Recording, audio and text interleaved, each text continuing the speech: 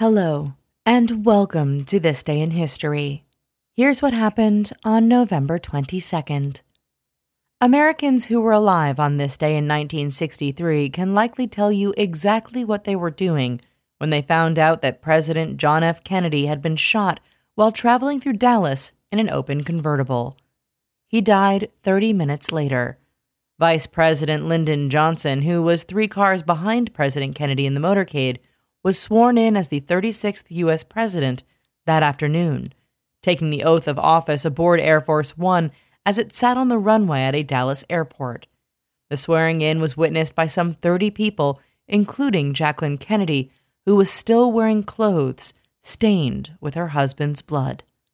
Surprising fact, Johnson's wasn't the only presidential inauguration that didn't take place in D.C. After the death of Warren Harding, Calvin Coolidge was sworn in at his family's Vermont home by his father, who just happened to be a justice of the peace.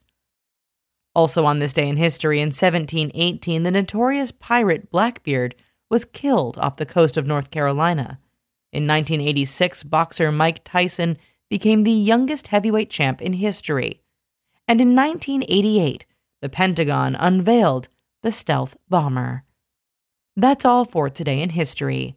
Tune in tomorrow to learn a little bit more about the world around you, and of course, have a great day.